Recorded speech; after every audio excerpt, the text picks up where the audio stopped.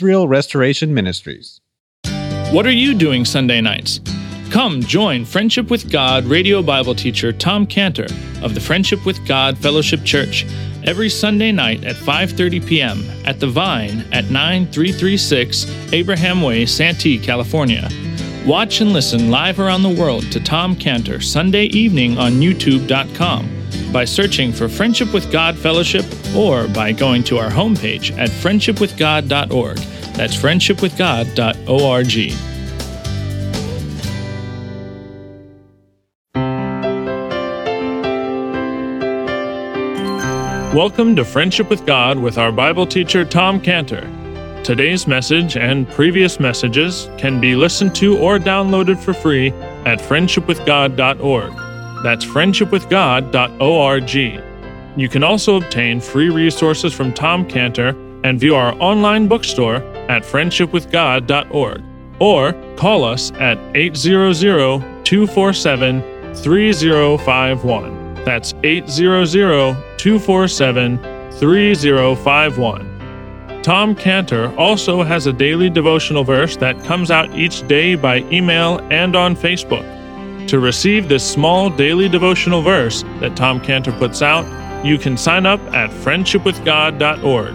That's friendshipwithgod.org. Or find Tom Cantor on Facebook by searching for Tom Cantor and Friendship with God. Now, here's our Bible teacher, Tom Cantor. So the Bible points to one person, Adam, as the singular person who sinned and brought sin and death into the world on us. And that's because Romans 5:12 goes on to say, wherefore, as by one man sin entered into the world, and the world by sin, and so death passed upon all men, for that all have sinned. So what that's saying is that because of Adam, death was passed on all men, all of us, and therefore our sin. That means that to call a person a son of Adam is to call a person the descendant of Adam on whom sin was passed. Because like Adam, the issue is that the sons of Adam are all sinful.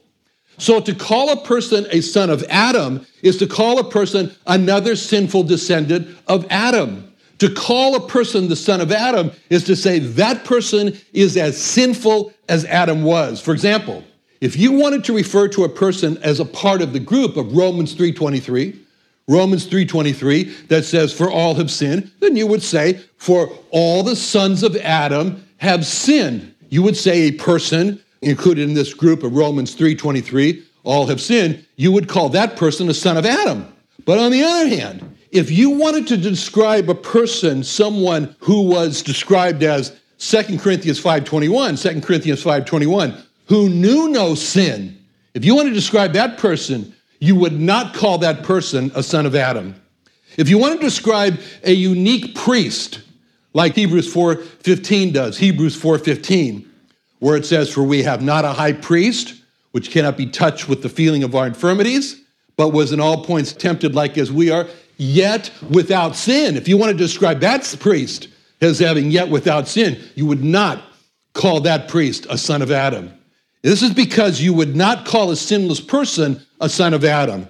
If you wanted to not refer to a person just as sinful as Adam was, then you would not call that person a son of Adam.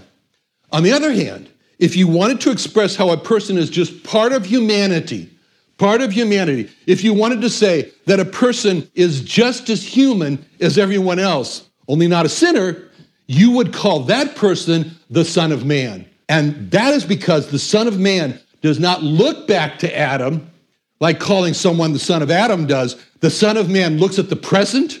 It looks across the whole of humanity, across the whole of mankind. Son of Man means to be intimately linked with current humanity of mankind. To call someone the Son of Man means to say that a person is closely and intimately linked to man or the human race. For a person who would be described as John 1:14, where John 1:14 says, the Word was made flesh and dwelt among us, you would describe that person who was made flesh, you would call that person the Son of Man. To describe someone to describe a person who is described in Philippians 2:7, where the description is that the person made himself of no reputation and took upon him the form of a servant and was made in the likeness of men. To describe a person as made in the likeness of men, you would call that person a son of man.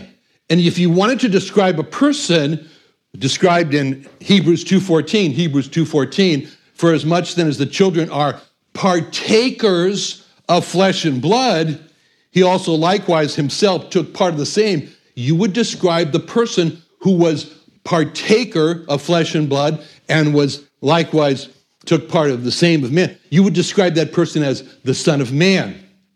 So this person in verse 13 of Daniel 7 is the only place in the whole of the Hebrew Scriptures where this term, this title, Son of Man, is used. Don't be misled when you read Son of Man in all the other places, because it's saying Son of Adam, and there's a big difference.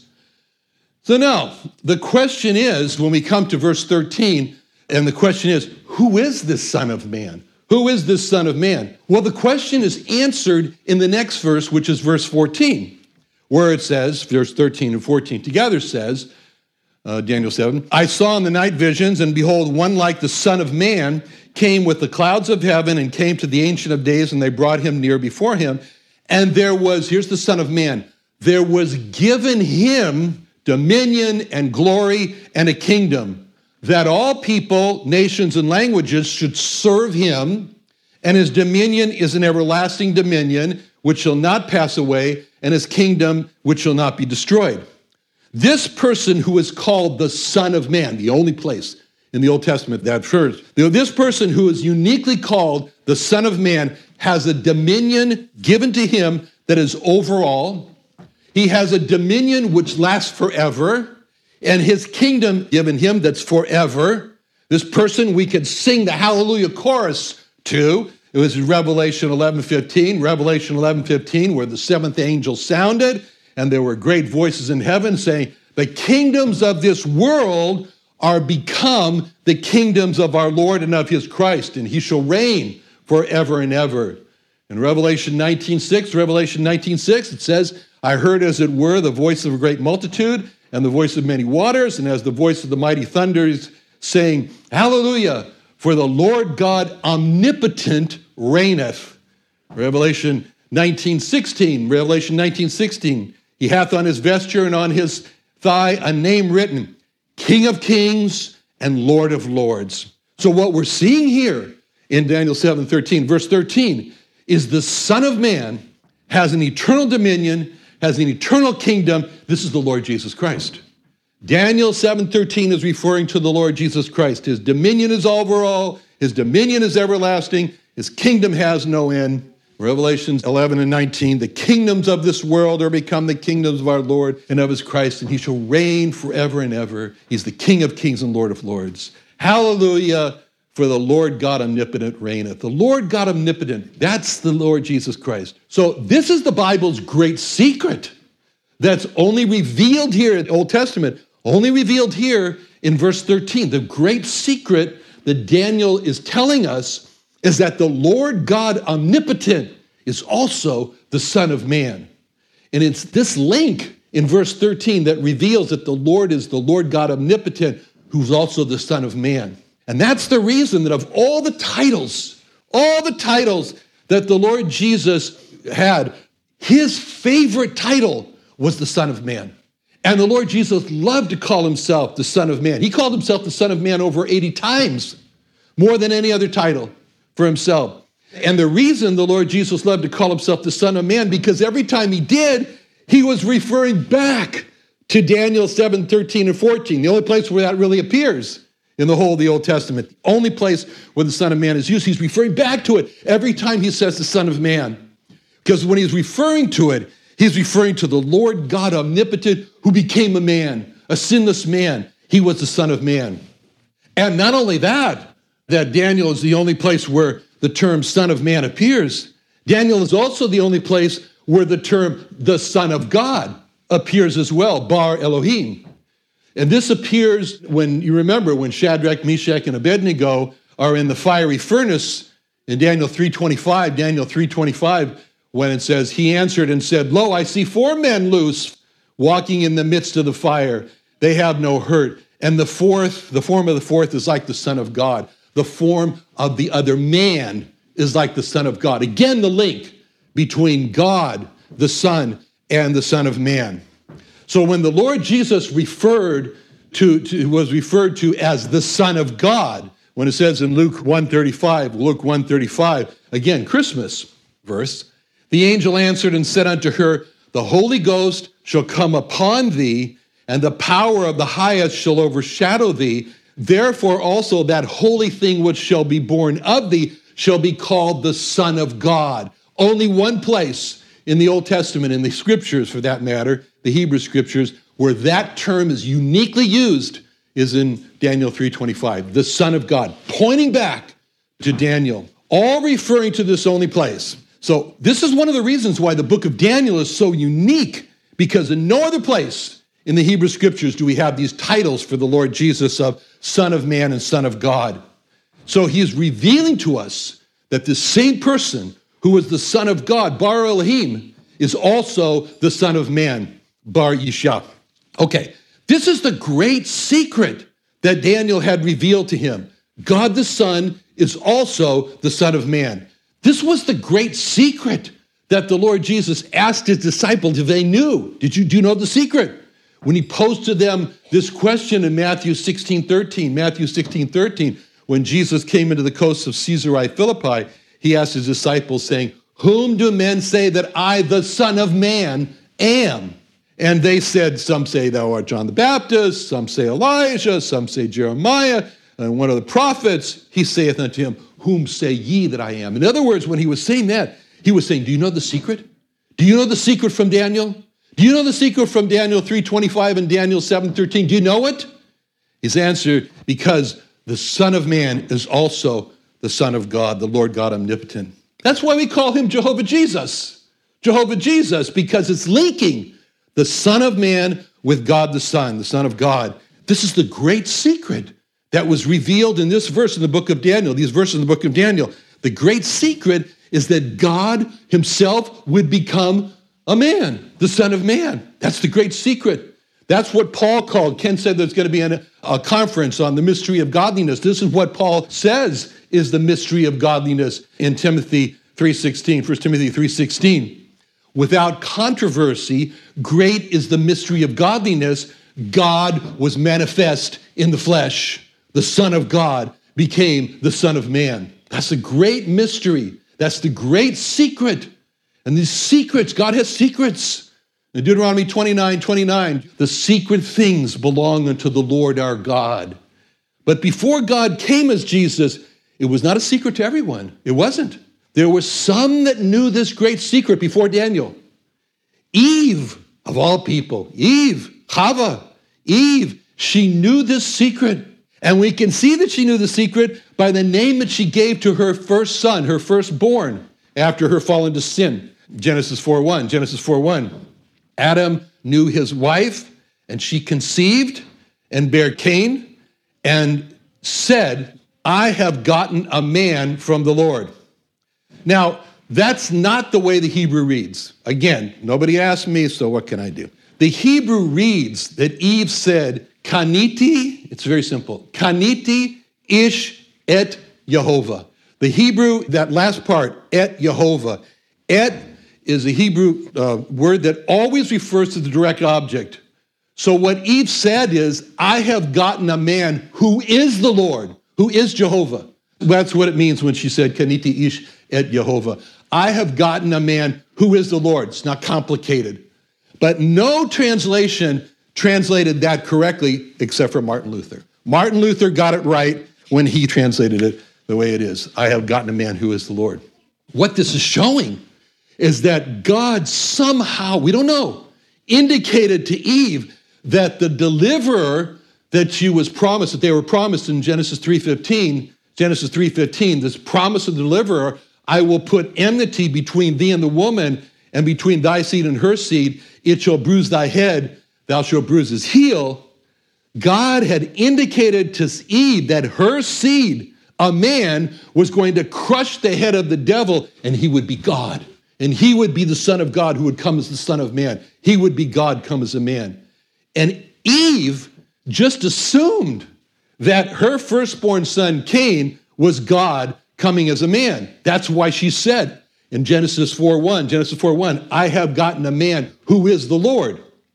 Eve thought she gave birth to the Son of Man, who is Jehovah. Eve thought she had given birth to Jehovah Jesus. Well, she was just a little off because she gave birth to the first murderer, Cain. But she didn't know that. And the fact that she said that she had given birth to a man who was Jehovah shows that she knew the secret, that the Lord God omnipotent will come as the Son of Man. Actually, talking Christmas time, it's not Eve, but it was another woman named Mary who could have accurately said the words that Eve said. Mary is the one who could have said, Kaniti ish et Yehovah. Mary's the one who could have said accurately, I have gotten a man who is the Lord. Because in Luke 1:35, as we said, the angel told her, the Holy Ghost shall come upon thee, and the power of the highest shall overshadow thee. Therefore, that thing which shall born of thee shall be called the Son of God. But this secret, great secret, as we look down the tunnel of time beyond Eve, we can see that there were others that knew this secret, found out. Jacob, on that great night in which his name was changed from Israel to Israel, from Jacob to Israel, he found out the great secret as he that night was desperate because his brother was coming, he thought, to murder him and his family. He wrestled with a man all alone that he came to know that man he was wrestling with was God. In Genesis 32:29, when he asked him and said, tell me, I pray thee, thy name. He said, where is it, therefore, that thou dost ask after my name? And he blessed him there. Jacob wanted to know the man's name, and the man didn't tell him, but Jacob knew his name. And he revealed the name of the man that he knew by the name of the place that he named where this all happened. In Genesis 32:30, Jacob called the name of the place Peniel, which means face of God. I have seen God face to face, and my life is preserved. He found out the man's name. The man's name was God. He knew the secret that the Son of God would become the Son of Man. Manoah also came to know the great secret that God was the Son of Man. This happened in Judges 13:17. Manoah said unto the angel of the Lord, what is thy name? And when thy sayings come to pass, we may do thee honor. The angel of the Lord said unto him, why askest thou after my name? See, it is a secret. So Manoah took a kid with a meat offering and offered it upon a rock unto the Lord. And the angel did wondrously, and Manoah and his wife looked on. Came to pass as the flame went up toward heaven from off the altar, that the angel of the Lord ascended in the flame of the altar. And Manoah and his wife looked on and fell on their faces to the ground. But the angel of the Lord did no more appear to Manoah and his wife. Then Noah knew that he was an angel of the Lord. Manoah said unto his wife, we shall surely die because we have seen God.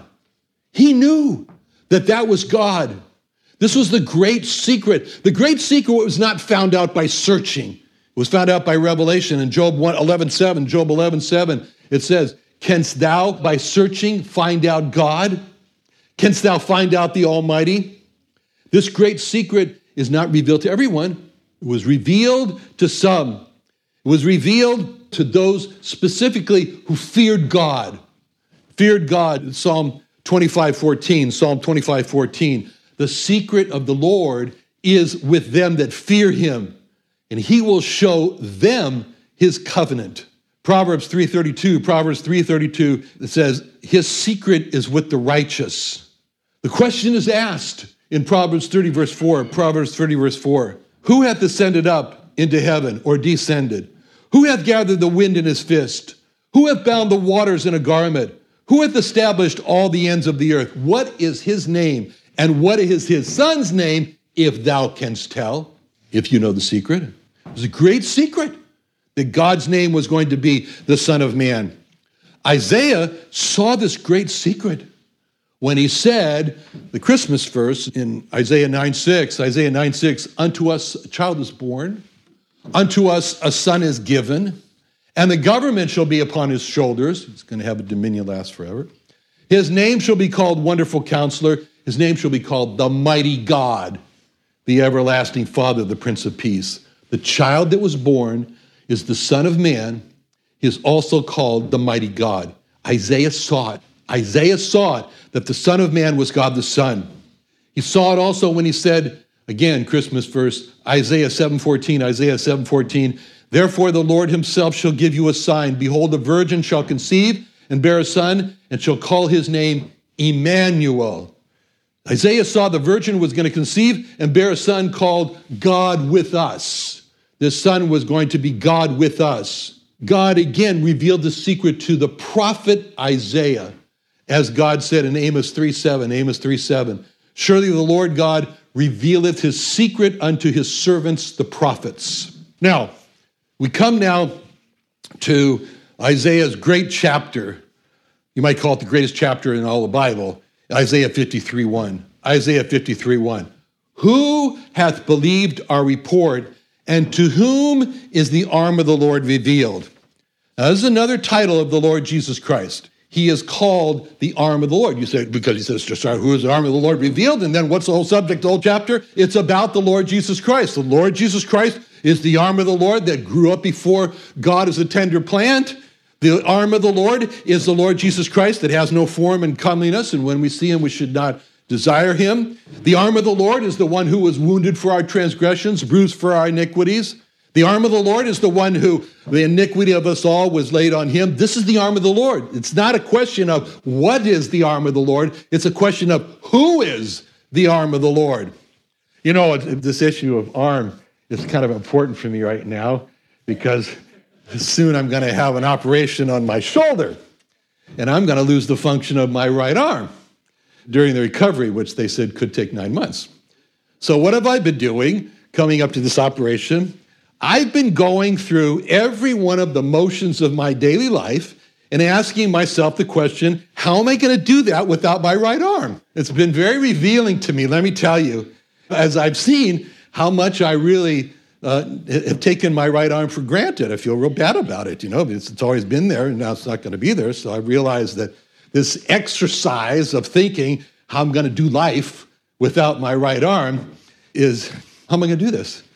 For example, I want to cut up and eat a nice T-bone steak. I love T-bone steaks. But anyways, I'm going to do that. But without my arm, that desire to cut up and eat this T-bone steak, it's just a frustration. Because all I can do is think about how I want to eat that nice T-bone steak, and I can't do it because I don't have my right arm. All because I need the arm of Tom in order to accomplish what Tom wants. The arm of Tom accomplishes what Tom wants to do. The arm is a bridge that connects intention to action. And these are the concepts about the arm. The arm accomplishes what the mind and the heart want to do. I love my arm.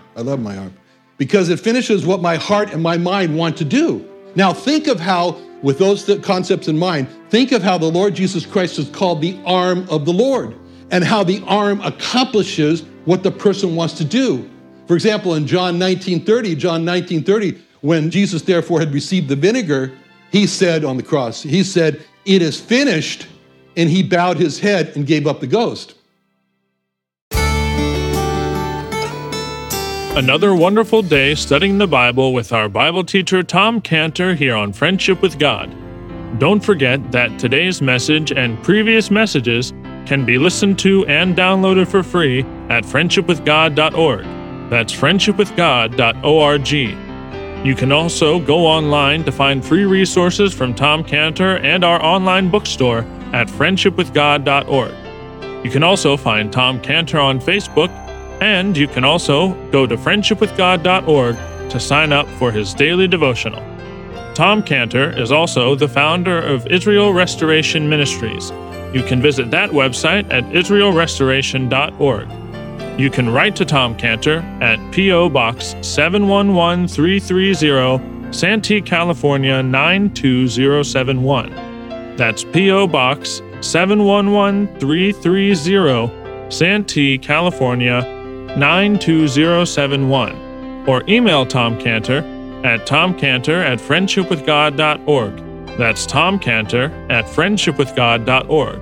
For more information about Tom Cantor and Friendship with God and Israel Restoration Ministries, call us at 800-247-3051. That's 800-247-3051. What are you doing Sunday nights? Come join Friendship with God radio Bible teacher Tom Cantor of the Friendship with God Fellowship Church every Sunday night at 5:30 p.m. at The Vine at 9336 Abraham Way, Santee, California. Watch and listen live around the world to Tom Cantor Sunday evening on YouTube.com by searching for Friendship with God Fellowship or by going to our homepage at friendshipwithgod.org. That's friendshipwithgod.org. This program is brought to you by Israel Restoration Ministries.